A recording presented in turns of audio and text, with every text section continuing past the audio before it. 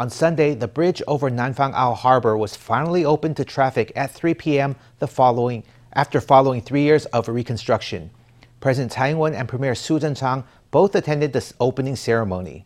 Over 3 years ago, there was a deadly accident when the bridge collapsed, killing 6 people.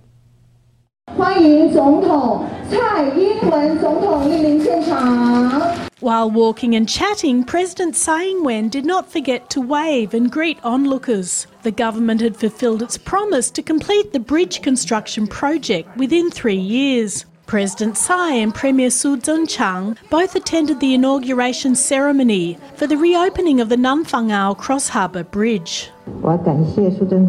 I would like to thank the government team led by Premier Su Tseng-chang for its active assistance in post-disaster reconstruction. I believe that once the new bridge is open to traffic, its surrounding commercial areas will be even more prosperous. Sightseeing here will be even more popular and transportation will be more convenient. This will usher in brand new development opportunities for Nanfang Ao.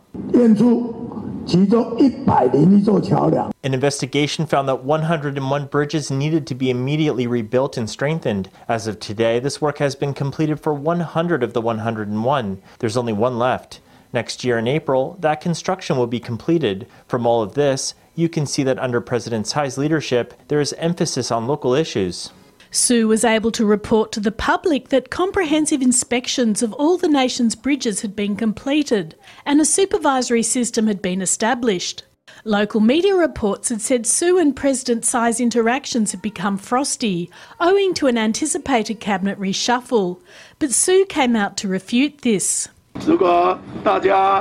There's actually no point in everyone writing all kinds of articles about the relationship between me and the president, because the premier and the president themselves are clearest on the hard work the other one has to do. It was obvious that Su wanted to quash this speculation and show he and Tsai remained good friends. The annual Taipei Marathon was held on Sunday while the city was under a cold spell. However, despite early morning temperatures of only 8 degrees, 28,000 runners showed up to join the event, some wearing raincoats and arm coverings to stay warm and dry. Let's hear from some of the runners. This is my first year running in the event. It's 8 degrees today, so I'm doing everything I can to stay warm. I came up from Taichung. I'm wearing a raincoat and arm coverings. Today is comparatively cold. I've never run in weather this cold before. I'm wearing extra layers. The runners won't be cold once they start running. It's those of us who aren't running who will feel cold. Taipei Mayor Ko Wen-je was at the marathon bright and early to fire the starting pistol. This year, participants in wheelchairs joined the race for the first time, and Olympic runner Zhang Jiaze ran alongside them. The winners of the annual race took home 800,000 NT in prize money. A Kenyan man, Lani Kiplagat Ruto, won the men's section, and an Ethiopian woman, Alemsehe Asifa Kassin, the women's. With so much money on the line, there was no shortage of runners willing to brave the cold. Taoyuan Mayor Zheng Wen-chan on Saturday attended the opening ceremony of the city's new main library. Covering an area of 51,600 square meters and nearly 1 million books, it's Taiwan's largest library at the town and county level. With its various learning and leisure facilities for the public, the city said it hopes the library will become a new landmark for people of all ages. Taoyuan Mayor Zheng Wen-chan puts the final pieces into a plaque. At the inauguration of the Taoyuan City Public Library's new main location, Zheng joins National Central Library Director Zhang Shuxian and others on stage. The library took 4 years to complete. On Saturday, it was finally open to the public.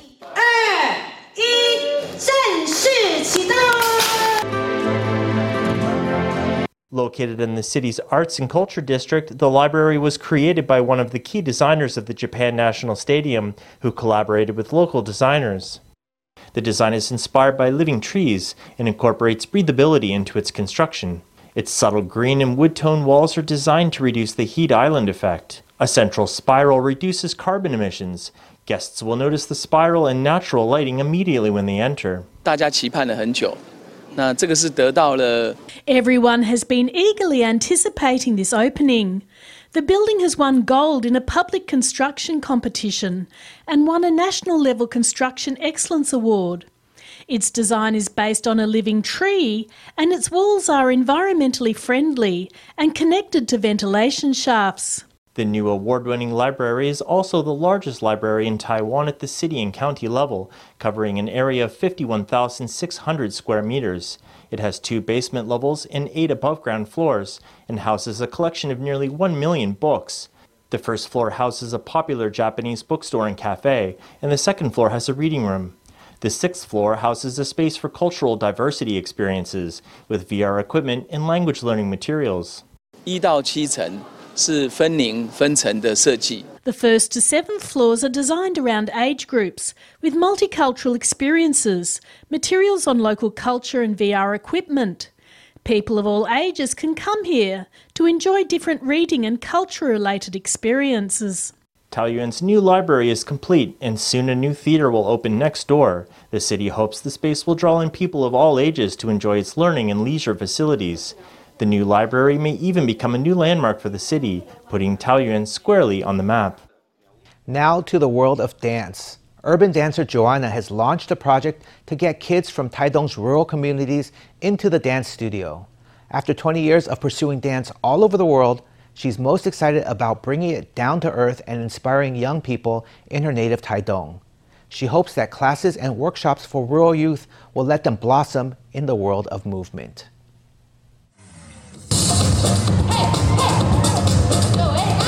Joanna shows off in the spotlight. She's dedicated her whole life to dance. But it's not just on stage that she shines. She's also an expert at teaching dance at all levels.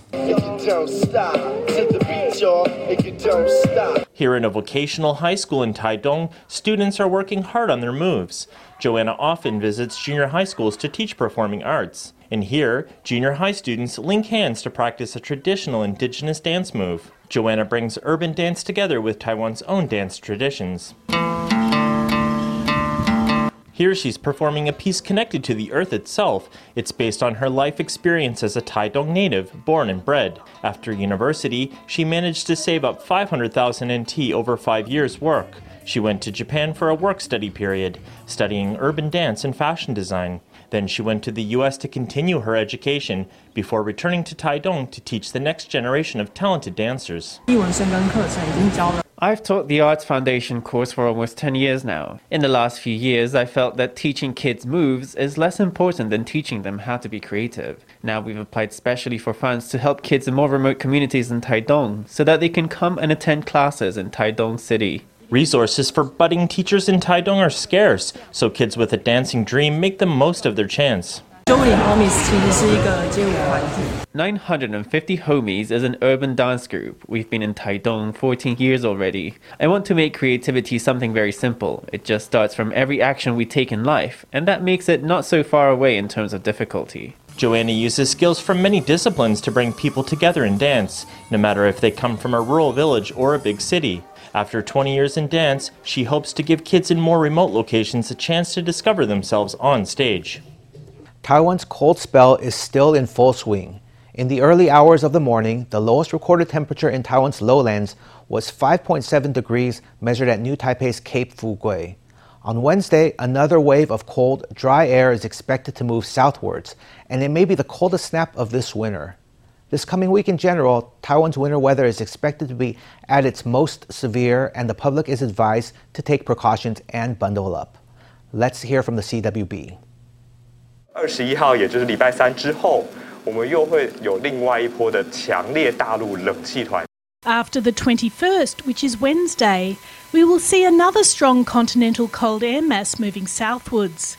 Because there will be more cold air continuously coming down from the north, after Wednesday until Friday and Saturday, we will be in a situation where temperatures are rather cool.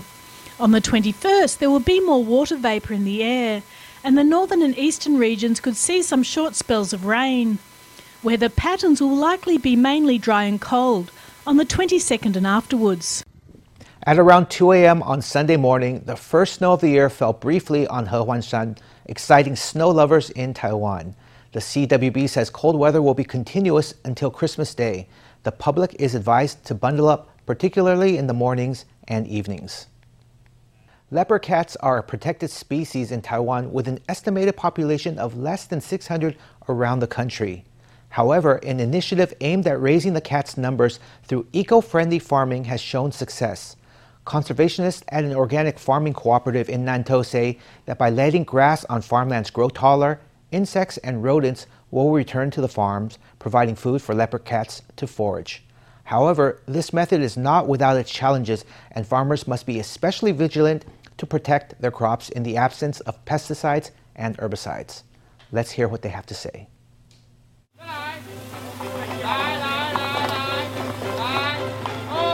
It's 9 a.m. and the first truck of the day has arrived at the fruit distribution center in Nantou's Zhongliao Township, its bed filled with bananas. The sounds of the arriving farmer break the silence of this sleeping mountain town. Fruit farmer Cai Zhenjin has brought the fruits of his labor, bunches of bananas wrapped in blankets to protect them from damage.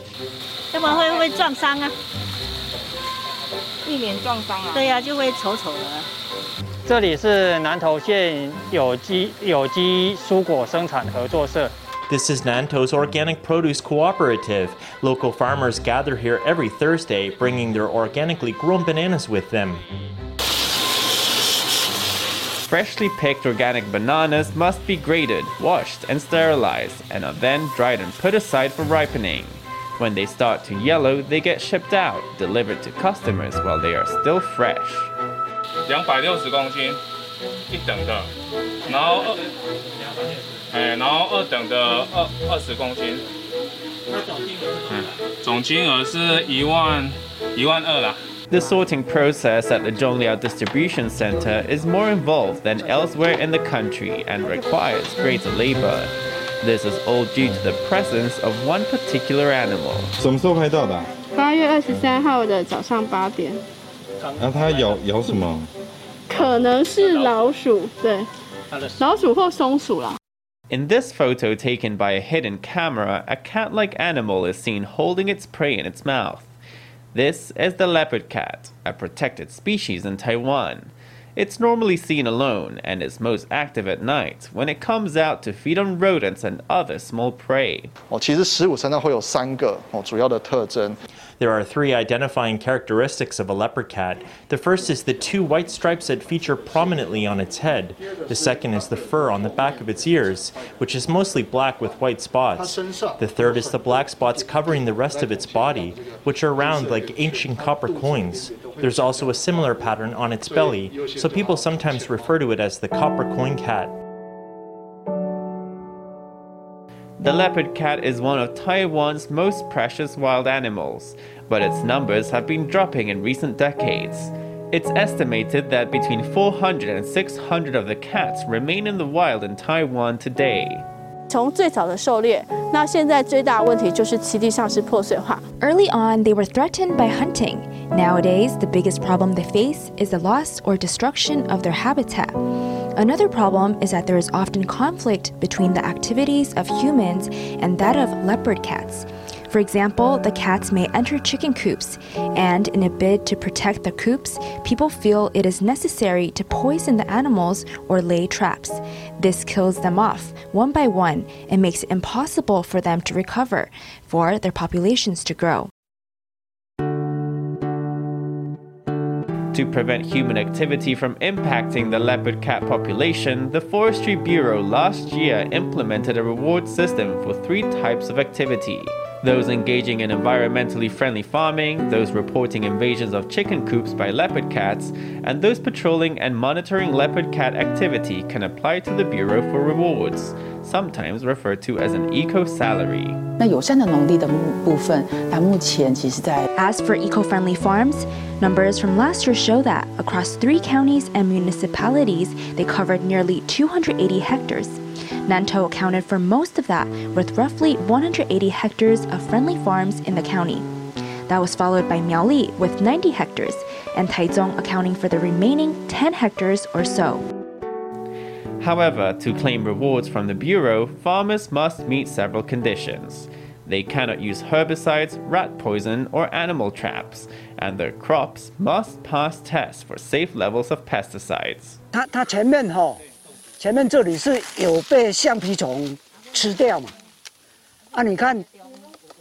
The front of the tree here was eaten by weevils. Look, it's all covered in ants here. I'll cut a piece off and show you guys. If we're lucky, we'll see a weevil. Are there any? Let's see. This is why we need to be vigilant with trimming leaves, because the weevils will hide in here. This is Tsai's orchard. It spans about 38,800 square meters. Looking over the horizon, one is greeted with two large hills. The whole orchard is spread across a hilly terrain. If you apply to be recognized as an eco-friendly farm, they will come and install cameras and observe changes to the ecosystem on your farmland. If they manage to capture images of leopard cats, they will give you a 10,000 NT subsidy. So we are very willing to have the cameras installed. Actually, you can think of this eco-salary as a way for the government to speak up for leopard cats. In doing so, the public will slowly start to like these animals, and when conflicts occur, there is this mechanism to encourage people to tell authorities, rather than to privately hunt the animals or to poison them. Applying for eco-salaries may appear to be an easy task, but it is anything but. Even a simple stipulation of the program, such as requiring farmers to let grass grow to 30 centimeters, goes against their habits. Traditional farming methods involve cutting grass and using pesticides.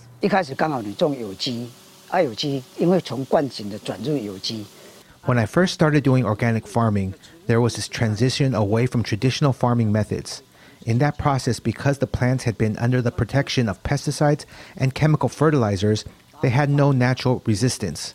So regretfully, when I started out with organic farming, I ended up killing the citrus tree that my father had grown 20 to 30 years ago. For Tsai, breaking away from the traditional farming methods his father taught him has meant one challenge after another. However, through gradual changes, he has achieved a harvest beyond what he thought was possible. There are some ecologists who will tell you that grass and crops can grow together and that you don't need to get rid of the grass for the crops to grow well.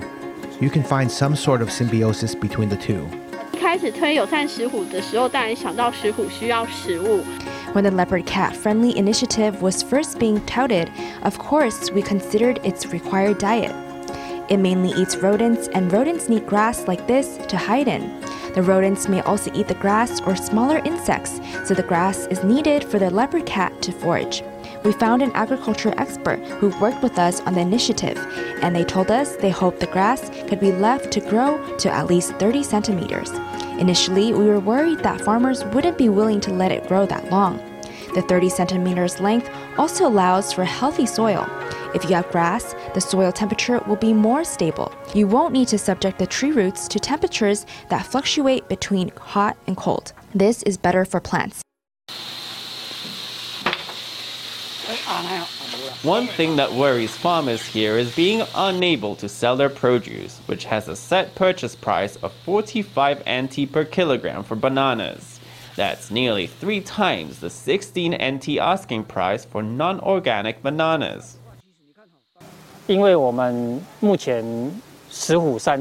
Since we aim to protect leopard cats through our farming methods, we use that to brand our bananas. We tell farmers that since they are protecting the cats, they can bring their bananas here to the cooperative, and we can help them fetch a higher price.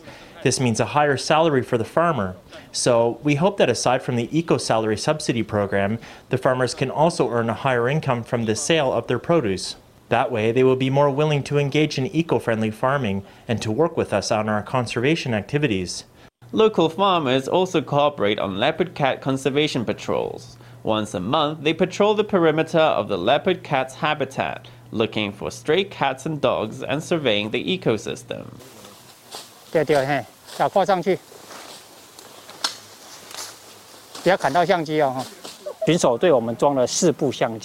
The patrol group installed 4 cameras. When we go on patrol, we check the perimeter of this community. We check each camera and check whether there are weeds growing around them or whether any of them have been stolen. We also look for stray dogs and whether there have been any animals hit and killed by vehicles. We have to go on patrol once every month. If any of the 4 cameras capture images of leopard cats, the Forestry Bureau will give us 50,000 NT.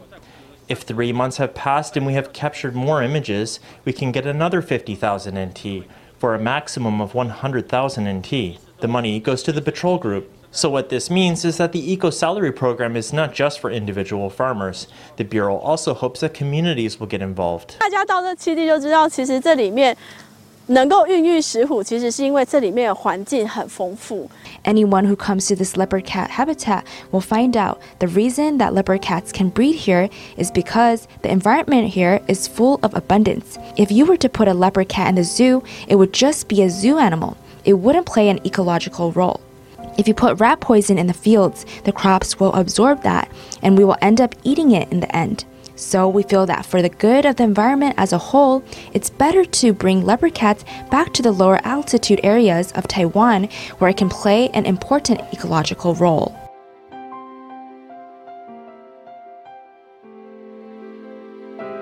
Conservationists hope that not only leopard cats, but all wild animals can be protected from disturbance by human activity. Protecting wildlife and its habitats is in the interest of all humanity.